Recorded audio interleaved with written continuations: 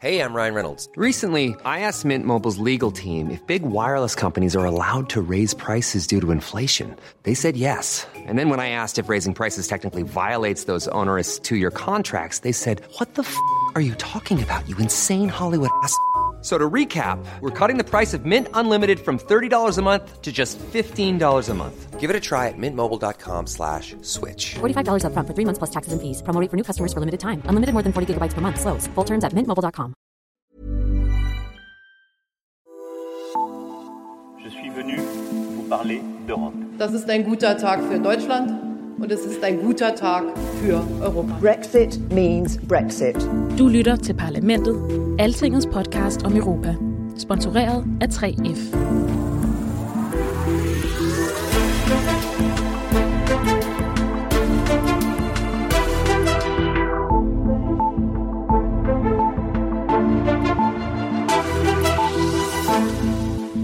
Puha, solen brænder ned over Allinge Havn, og mens årets folkemøde på Bornholm buller afsted, ja, så fortsætter det med at fyre med navne og bud på, hvem de nye mennesker i spidsen for EU skal være.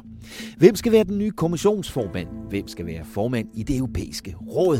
Hvordan skal de her poster fordeles? Og lige præcis det spørgsmål, det satte jeg fokus på, da jeg under Europaparlamentets arrangement her på Altingets Hotel i Allinge modererede en debat med 3 veloplagte og spændende deltagere.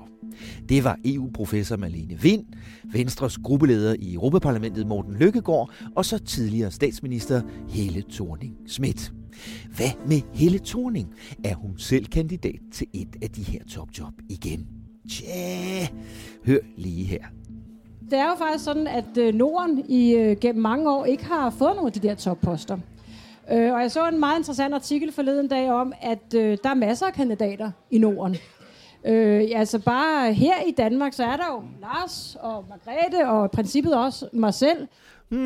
Nu sagde Thorning godt nok bagefter, det kan du selv høre lige om lidt, at hun sådan set ikke er kandidat. I hvert fald ikke sådan en spidsenkandidat, og ikke sådan officielt. Men jeg synes ikke, hun på nogen måde afviser, at hun kan komme i spil. Til det her arrangement havde vi printet en bunke billeder af en masse af de kandidater, der er i spil til EU-topposterne i den her omgang.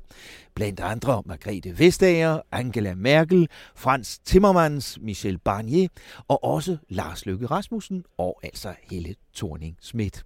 Og så skulle vi forsøge at placere de ansigter på de forskellige EU-topjob. Det var sjovt, og det førte en masse spændende snak med sig. Hvad er eksempelvis den franske præsident Macrons taktik, når han udtaler sig om posterne? Hvad skal han tage hensyn til? Og så åbnede Helle Thorning-Schmidt virkelig for historien om, hvad der egentlig skete dengang i 2014, da hun var i spil til posten som formand for det europæiske råd. Den historie synes jeg var meget spændende at høre. Velkommen til Altinget, Parlamentet, og i denne omgang tager vi dig altså en tur med til folkemødet her på Bornholm, hvor du kan høre den her debat. God fornøjelse. Mit navn er Thomas Lauritsen. Parlamentet er sponsoreret af 3F, fordi Danmark fortjener fair journalistik om EU.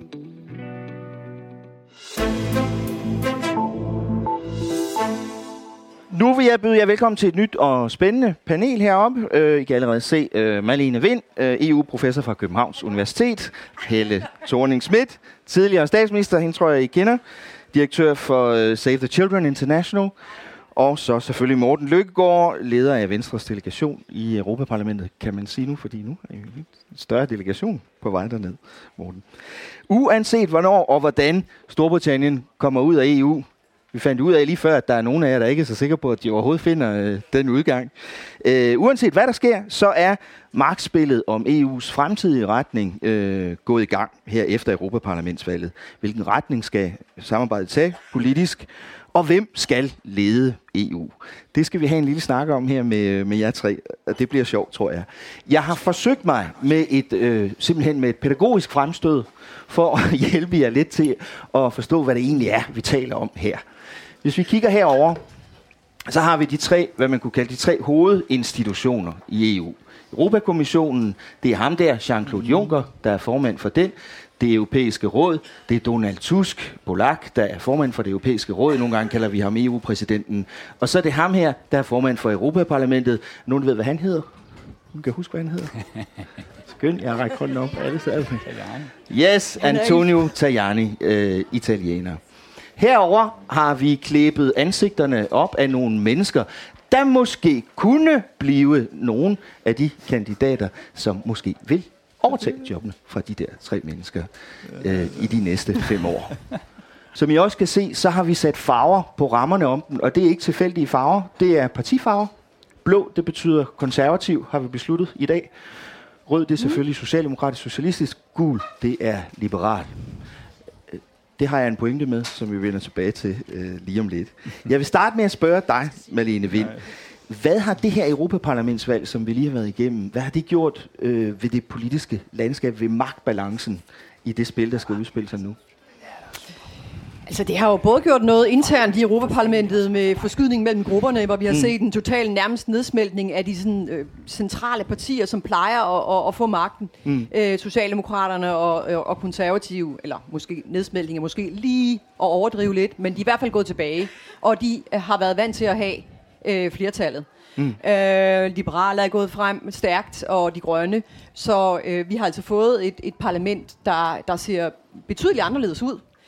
Og det er også derfor, det er langt mere spændende at diskutere topposter i det lys, end hvis de ikke var gået helt så meget tilbage, eller de var gået frem, de her store centrale partier, gamle partier.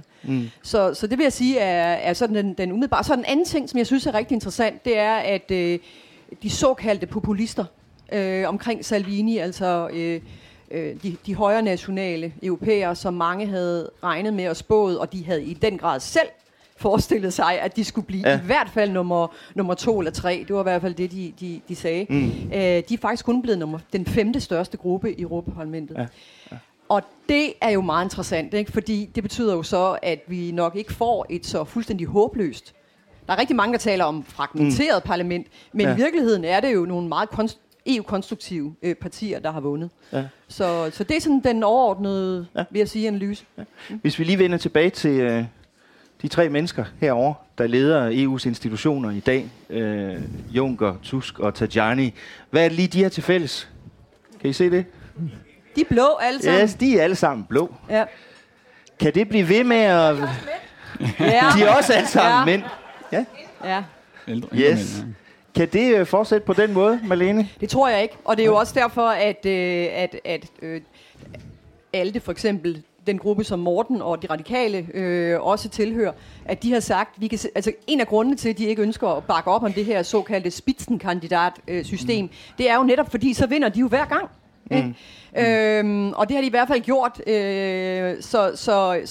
Så det kan jo ikke være rigtigt, at det samme parti skal have alle de gode poster hver eneste gang. Og så er jeg fuldstændig enig med Helle, at jeg tror simpelthen ikke, de kommer afsted med at spise kvinderne af med en udenrigsministerpost. Endnu en gang. Jeg tror, at der må være en kvinde, der får en af de tunge poster. Og det er ikke, fordi det ikke er vigtigt at have udenrigschefposten. Det er ikke det, jeg siger. Men der har været en tendens til, at så kommer der lige en kvinde, man aldrig har hørt om, ind fra højre eller venstre, og får den post, for det skal se pænt ud. Ikke?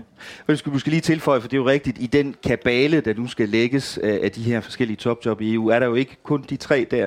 Der er også, du nævner, udenrigschefen, EU's udenrigschef, som også er næstformand og centralbankchefen. Og så er der den her gang, helt specielt, sådan er det ikke hver gang, også skal der også findes en ny direktør for den europæiske centralbank. Men jeg valgte at fokusere på de 3 til den her diskussion, så vi så klart kan se, at de konservative har sat sig fuldstændig på de 3 hovedinstitutioner. Helle Thorning, vil spørge dig, fordi i næste uge er der jo topmøde, EU-topmøde, hvor formelt set er det i hvert fald målsætningen, at der skulle de prøve, de europæiske stats- og regeringsledere, at få et navn på bordet som minimum på en ny kommissionsformand, og måske i virkeligheden en pakke. Man kan have sin tvivl om det kan nås allerede i næste uge. Du har jo været med til masser af de topmøder som statsminister. Hvad er det for en udfordring, de står med nu i næste uge? Jamen først og fremmest god eftermiddag til alle sammen. Det er dejligt at være her. Det er jo en tradition, at vi mødes her i haven nærmest og diskuterer EU, og rigtig glad for det her panel. Det er nogle dage siden, vi har været et panel sammen, så dejligt at være her. Virkelig fint. Og man kan jo sige, hvorfor synes jeg egentlig, at det her er interessant? Fordi egentlig så er det jo mere interessant at spørge, jamen den nye ledelse af EU, som vi er ved at vælge nu, hvad skal den gøre? Hvad er mærkesagerne? Hvordan ser parlamentet ud? Og jeg synes jo, Malene har givet et godt billede af, at det ikke blev så slemt, som man havde regnet med. Så hvorfor er det her vigtigt? Men jeg tror nu, at det er blevet mere og mere vigtigt, hvem der egentlig leder vores union.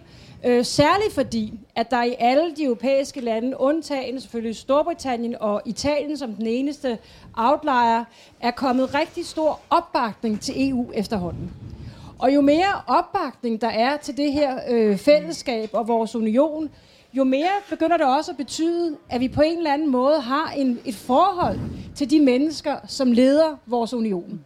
At vi kan se, jamen det er jo den person, der er ansvarlig for det, og det er ham eller hende, vi skal være sure på, hvis noget af det går galt. Det er det, vi vil holde dem op på. Og jeg tror simpelthen, det der er ved at ske, det er, at jo mere vi betragter unionen som noget, vi er i, og så noget, vi har på godt og på ondt, måske mest på godt, så begynder vi også at interessere os mere for, hvad er egentlig ledelsen af den her union. Så det er derfor, det er interessant, og derfor vi er her alle sammen.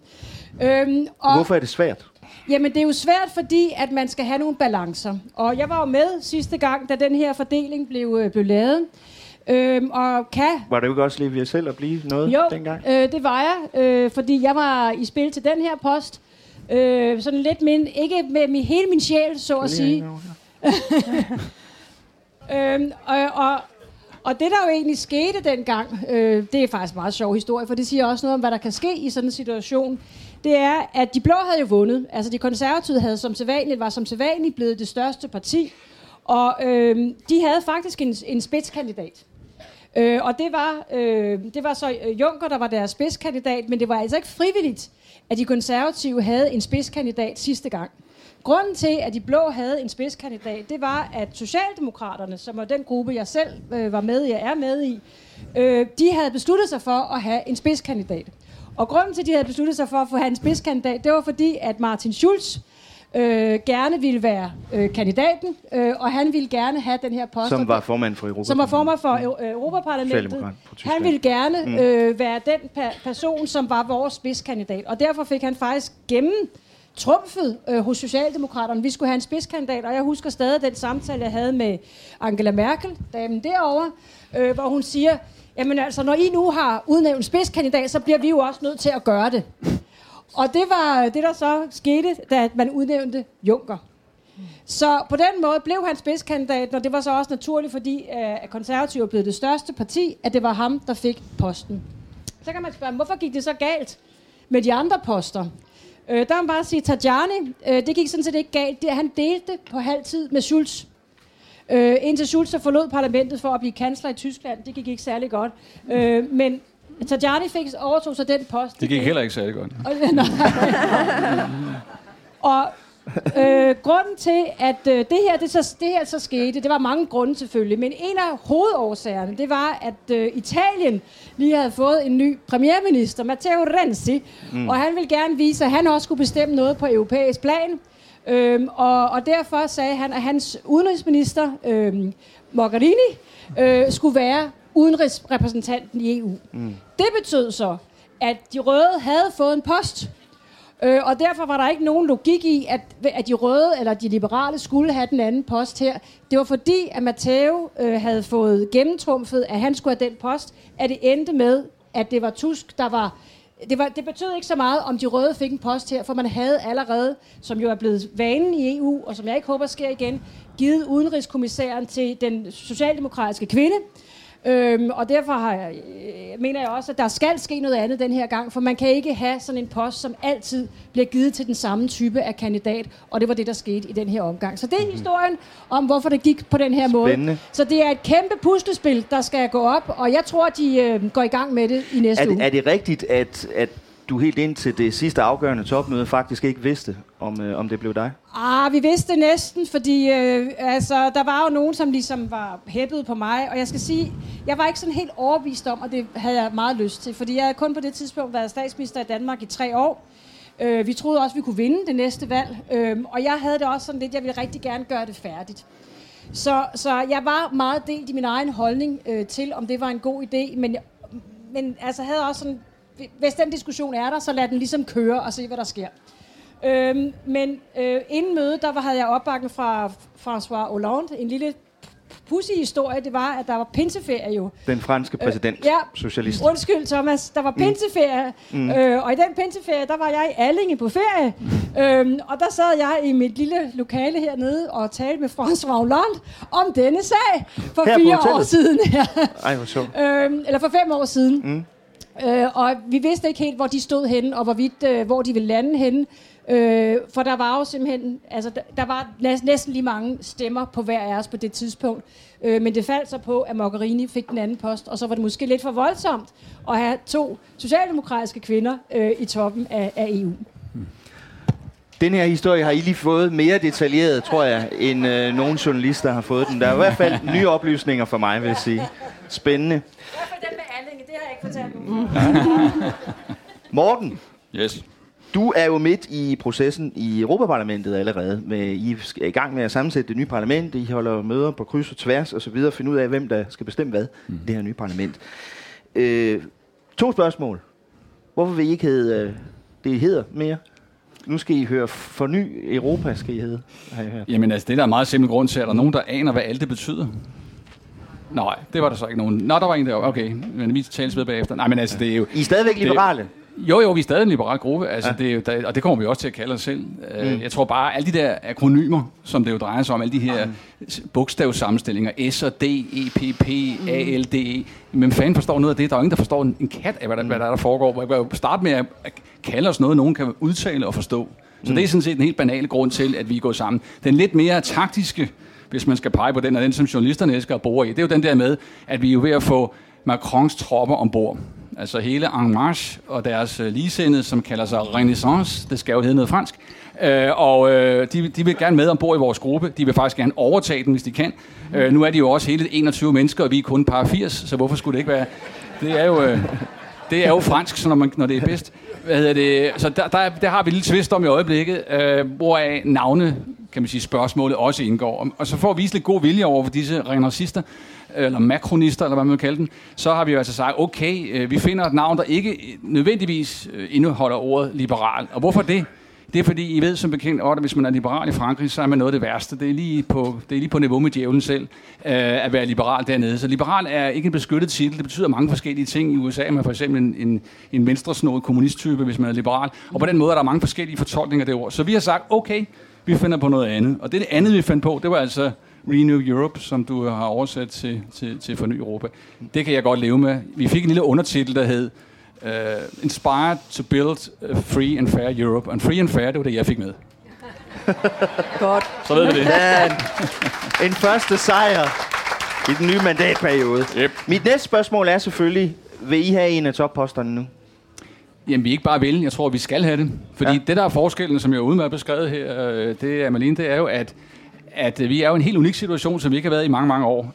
Nemlig, at de kan ikke klare sig uden os. Vi er faktisk den berømte tunge på vægtskålen. Og det har vi jo ikke været i de sidste 10 år, i hvert fald. Så det vil sige, at vi er altså en situation, hvor vi rent faktisk kan kræve at få en toppost. Og derfor kan jeg sige med ret stor sikkerhed, nu skal man passe på med garantier i politik, men jeg kan sige med ret stor sikkerhed, at vi får en toppost. Og spørgsmålet er så, og det er jo det, vi kan diskutere og spekulere i, hvad er det for en toppost, vi skal have, og hvem skal have den af disse 4, eller hvor mange du har legnet op der, ikke? Værsgo. Ja. Der er frit valg. Ja. Vi har 4 liberale muligheder her. Jeg ved godt, hvem I gerne vil have.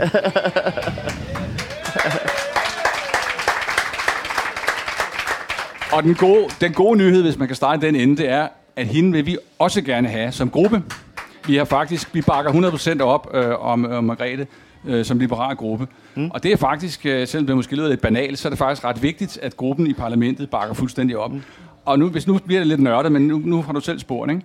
Hvorfor er det ikke så lige til for os som gruppe bakker op? Det er fordi, vi har ham der som gruppeformand i øjeblikket. Og hvem er han? Guy Verhofstadt. Han hedder Guy Verhofstadt. Og han er en utrolig karismatisk og stærk leder, og så er han meget ambitiøs, og han vil frygtelig gerne være den i stedet for kalifen, og derfor er han i spil til en af topposterne. Han er tidligere belgisk statsminister. Ja. Som man siger, den der kan lede Belgien, kan sagtens lede hele Europa, og det har han sådan set lidt en pointe med, ikke? Det er ingen sag. Ret godt argument, men Problemet er, at han er sådan lidt en føderal, halvsocialistisk type i nogens øjne, specielt Venstres ledelsesøjne. Og derfor så har det været sådan lidt med, han skal ikke have den. Men han er der altså stadigvæk, og man kan ikke bare smide ham ud. Og det puslespil, der er i gang nu, der skal man skal finde en rolle til ham, man skal finde en post til ham. Så banalt er det jo, når det kommer til stykket. Og det er ikke så nemt. Det er ikke så, og han vil frygtelig gerne være formand for parlamentet. Problemet er så, at hvis hun bliver kommissionsformand, så er det ligesom Helle forklarede før, så er det ligesom sluppet op, ikke? Så er der sgu ikke mere til os. Og så ved han jo godt. Et af problemerne er, at han sidder faktisk med i den forhandlingsgruppe, som skal afgøre hendes skæbne. Det har han ingen interesse i. Nej, det kan man jo sige, ikke? Det har han jo ikke nogen særlig stor interesse i. Hvis hun derimod nu bliver toer, hvis man nu for eksempel tog Merkel eller en anden type og gjorde til kommissionsformand, så vil hun jo måske blive viceformand, og så vil der være plads til Gie. Så det er det spil, der kører lige i øjeblikket, og det bliver afgjort i løbet af de næste 3-4 år. Hvem er ham her? Er nogen, der ved, hvem han er? Rytte. Det er Mark Rytte. Han er blandt de 8 liberale regeringschefer, der er han den første blandt ligemænd. Altså hvis man kan sige på samme måde, som hvis Merkel beslutter sig for, at hun gerne vil have en del af kagen, skal hun nok få den, så er der også en almindelig opfattelse, at hvis Mark beslutter sig for, at han gerne vil være for eksempel rådsformand, så har han i hvert fald en god chance for at få den. Statsministeren i Holland. Ja, han er statsminister i Holland. Han har været det flere gange, og han er utrolig sympatisk og meget, meget vældigt i kredsen, og han er en af de mest erfarne. Så han går for at være den første blandt ligemænd, som det hedder. Men Mark, han er sådan lidt, han ved godt, hvis han forlader den post, og dermed forlader statsministerposten i Holland, så skal der hele lortet sammen derhjemme, og så får han skylden for at være den, der forlod det i utide, og dermed forårsaget kaos. Og det har han heller ikke lyst til, for han elsker at være statsminister i Holland. Så what to do, ikke? Det er lidt ligesom Helle beskrev det før, ikke? Skal man ikke? Men vi fandt ikke ud af, hvem du gerne vil placere. Hvem jeg gerne vil placere? Ja. Jamen altså, jeg tror, at Margrethe, hvor er hun inde? Hun er Jeg tror, Margrethe er klar vores favorit, og jeg tror også, at hun er den, der faktisk, hvis du spørger mig, har den største chance. Jamen altså, han er jo fungerende statsminister, og han har jo erklæret, at han vil være en rigtig, rigtig god oppositionsleder. Og så må vi se. Ja. Det skal sige, der går jævnligt rygter i Bruxelles om, at Lars Løkke også kunne blive en kandidat til en af de her poster. Jeg ved ikke, hvor det kommer fra, men det... går mig ikke for mig i hvert fald. Jeg vil lige bede dig også, Helle, og dig, Mene, om at placere måske nogle af dem, der allerede er der, men hvis der er nogle andre, I har lyst til at placere på... Placere hvor? På en af posterne derovre. Jeg kunne godt tænke mig ham der som udenrigschef. Okay, den har vi så ikke udenrigschefen derovre, men vi sætter ham op ved siden af kommissionsformanden. Så. Så vi har gjort Vestager til kommissionsformand. Det er ordentligt. Det har vi, ja. Yes. Og Helle Thorning-Schmidt, du har også fået et nyt job. Det tror jeg ikke kan lade sig gøre på en gang. Jeg vil gerne sige noget mere generelt. Altså, det er jo faktisk sådan, at Norden gennem mange år ikke har fået nogle af de der topposter. Og jeg så en meget interessant artikel forleden dag om, at der er masser af kandidater i Norden. Altså bare her i Danmark, så er der jo Lars og Margrethe og i princippet også mig selv. Jeg vil sige, jeg er jo ikke en del af den der spidsenkandidat. Hvis jeg havde gerne ville noget i den her forbindelse, så havde jeg jo nok gjort det, bare for at gøre det helt på plads. Altså det på plads inden... Men betragter du dig selv som en kandidat den her gang? Nej, overhovedet ikke. Men jeg kan godt se, hvorfor andre ville gøre det. Men altså, hvis jeg gerne havde ville være kandidat, så havde jeg jo bare prøvet at blive spidskandidat for Socialdemokraterne i Europa, og det har jeg jo ikke gjort. Men det kunne da sagtens have været... Hvorfor har du ikke gjort det? Jamen det er fordi, at jeg er så glad for det liv, jeg lever nu. Altså, jeg har det lidt sådan, at man kan forlade politik med sit gode humør i behold, og troen på menneskeheden, Men hvad så med dig? Ja. Så skal man passe lidt på det liv, man har fået skabt. Men jeg vil gerne sige, at jeg synes, der skal være en eller flere kvinder blandt de her poster.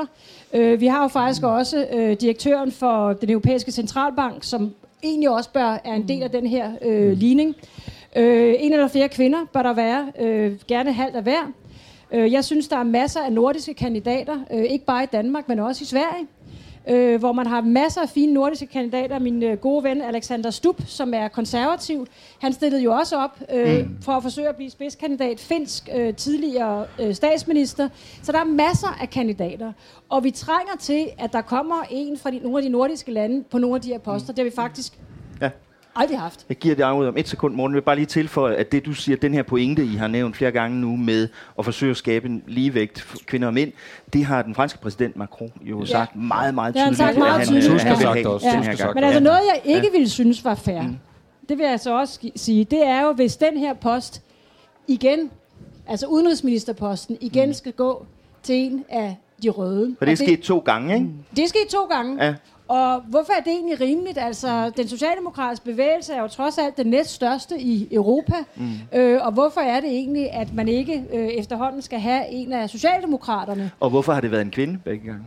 Jamen, det er jo... Den eneste kvinde. Ja, den eneste kvinde. Jamen, det tror jeg, det er der også noget i. Ja. Altså, nu er Frans Timmermans, han er ikke en kvinde. Han er det er han ikke, nej. Han er feminist, siger han. Han er feminist, ja. Jeg kender ham rigtig, rigtig godt, og han er en fantastisk person og fyr.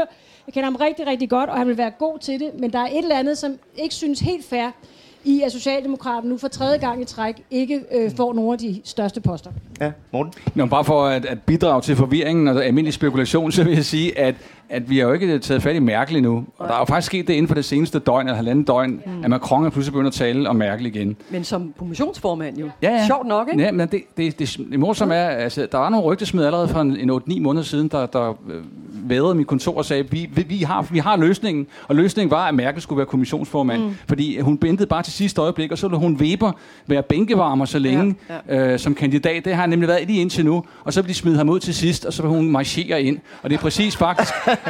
Ja, vi griner, det er faktisk det, der er lagt op til. Og det er jo derfor lige præcis i går efter, at EPP'erne, eller de konservative kristdemokrater, havde haft deres møde i San Sebastian i Baskerlandet, så begyndte Macron pludselig at udtale sig pænt, morderligt pænt om Merkel. Ja. Og det er ikke tilfældigt. Det er jo ikke bare noget, man gør. Han var ganske vist adspurgt af schweizisk tv, og der spurgte, hvad så med Merkel? Ja, hun vil være en fantastisk kandidat. Det kan jo også være en bagvendt måde at afskrive ham. Det er nemlig måden at komme af med ham på en elegant måde. Ikke? Ja. Macron vil gerne af med Weber. Det er slet ikke det der. Og man må så også sige, hvis han bliver spurgt om Merkel, så kan han ikke sige andet. Nej. Men han kunne bestille spørgsmålet. Det kunne han, og det kan godt være, at han har gjort det. Men under alle omstændigheder, hvis han bliver spurgt om Merkel, så kan han ikke sige andet. Det er klart. Så det skal man bare holde fast i. Jeg tror, at Macrons hemmelige kandidat, som du slet ikke har med, det er Barnier. Ja. Det har jeg da. Han er med. Barnier. Barnier, han skal derovre så.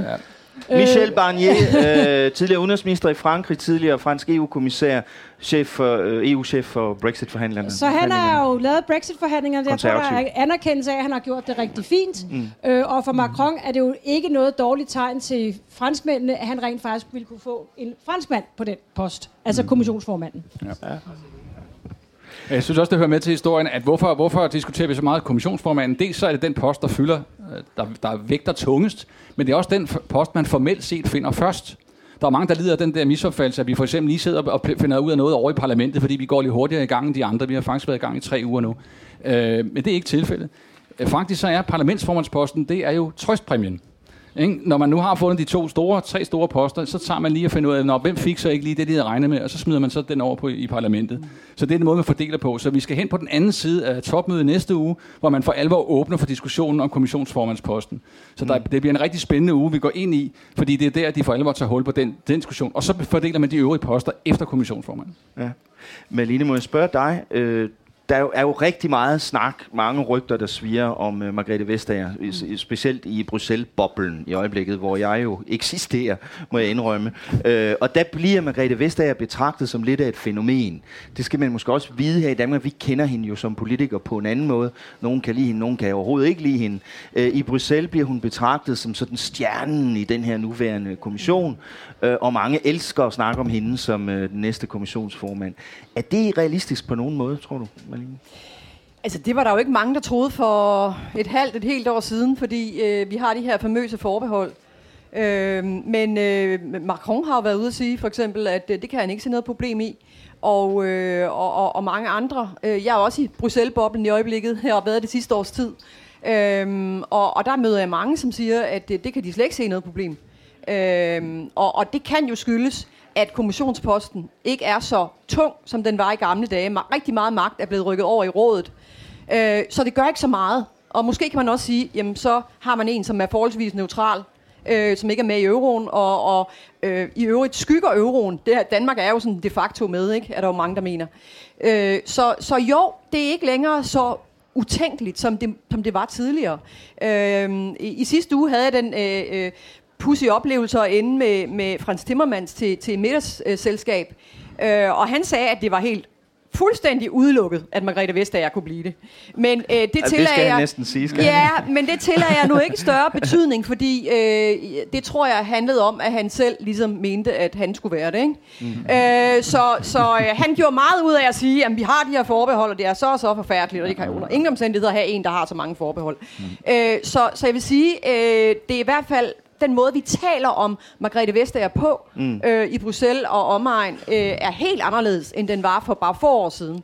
Ja. Og Danmark er jo en god disciple, og nogen mener jo også, at Margrethe Vestager minder meget i sin tidligere økonomiske politik, også i Danmark, om Merkel, og at Merkel godt vil kunne leve med hende.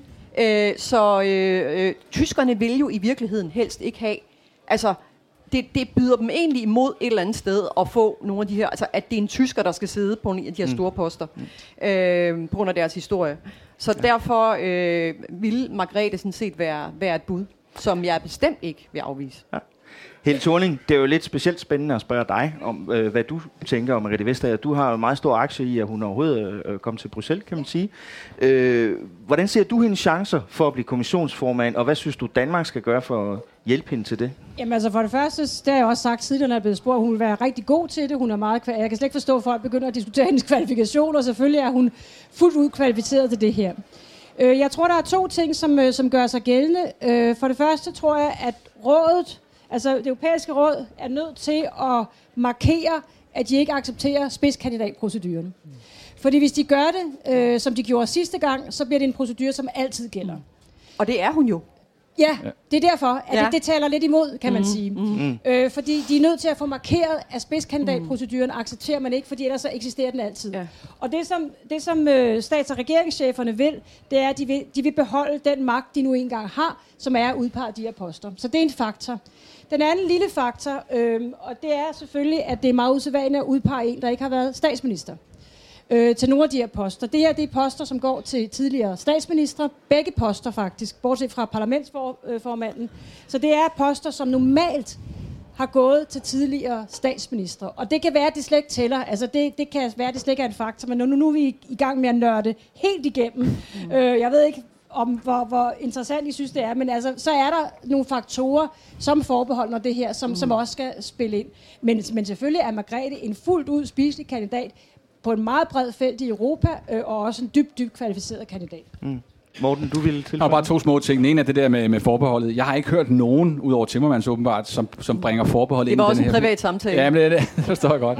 Men altså, det har også været bragt frem i mere formelle sammenhæng. Altså, det har jeg da hørt EU-ambassadører og andre tale om. Men det er bare som om, det ikke rigtig vægter den her gang. Hun er simpelthen Macron har faktisk sagt, at det ja, det er som om, hun er ligesom i en klasse for sig selv. Altså, det virker som om, det er så skidt med det der forbehold. Ikke? Folk på en god dag glemmer de det jo alligevel. Fordi vi er så gode, ikke? Det har jeg aldrig sagt, fordi jeg er af med det lort. Men nu. Hvad så med Helles pointe om det der med, at hvis man tager en spidskandidat, så har man ligesom sagt... Det andet, det er jo det der med spidskandidatprocessen, fordi det er jo ikke så enkelt igen, fordi hvordan var det lige, nu bliver vi super nørdet, men hvordan var det lige, da vi satte den der spidskandidatproces i gang? Ja, der var det SRD og EPP, altså Socialdemokrater og Konservative, der bakkede op og stillede kandidater. Det gjorde vi liberale jo ikke. Vi var ellers, gruppen var tilhængere, vi i Venstre synes, det var noget fis, men for Hofstad synes, det var en fantastisk idé, og var totalt tilhænger af den der spidskandidatproces, fordi han troede, han selv skulle være den, ikke? Så da så Macron går ind på et tidspunkt og siger, at han synes, det er noget værre fis med den der spidskandidatproces, så skifter Verhofstadt lynhurtig mening, og dermed bliver vi så tilhængere ikke at have en kandidat. Så Margrethe er ikke spidsenkandidat. Hun er en del af et team, hvis nogen har hørt om det der vanvittige team, vi lavede med 7-8 mennesker, der skulle tage råd og debattere. Det meldte Margrethe sig jo så til. Men formelt set har vi faktisk fra den liberale gruppes side ikke været med i spidsenkandidat. Og hvorfor det er vigtigt? Det er fordi Macron vil ikke være en del af det der. Og hvorfor vil han ikke det? Fordi så mistede han indflydelsen på processen. Han vil fastholde det. Han har jo ikke nogen en masse folk siddende i parlamentet til at sidde og stemme om det der. Nej, han vil fastholde det i rådet, fordi der har han maks indflydelse. Så derfor er det ikke så enkelt, at man bare kan sige, at hun diskvalificerer sig selv, fordi hun er egentlig ikke spidskandidat på i den her proces. Okay. Nå, det var sagt nørdet med. Det var jeg håber ikke, I synes, det blev til teknisk her, men Jeg kan til gengæld garantere jer for, at os, der er her nu, er virkelig, virkelig godt rustet til at forstå den magtkamp, der kommer til at foregå i løbet af de næste uger og måneder. Skal vi lige tage til allersidst en håndsoprækning. Hvor mange af jer tror, at en dansker får en af de her topposter den her gang? Sådan! Flot. Det var optimistisk. Tusind tak til vores fantastiske panel her. Tak til Helle Thorning-Schmidt. Tak til Morten Lykkegaard. Tak til Marlene Wind. Tak.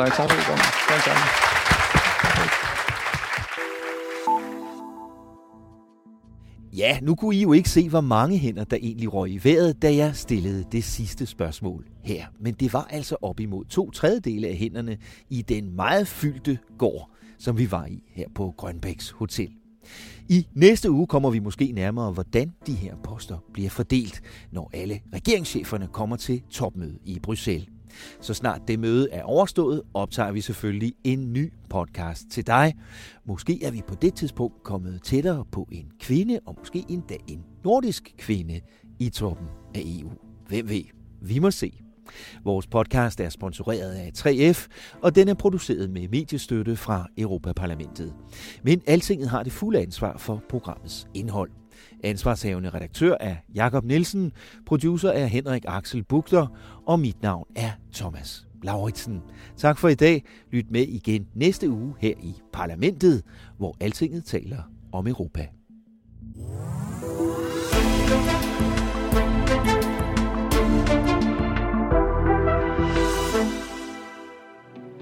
Parlamentet er sponsoreret af 3F, fordi Danmark fortjener fair journalistik om EU.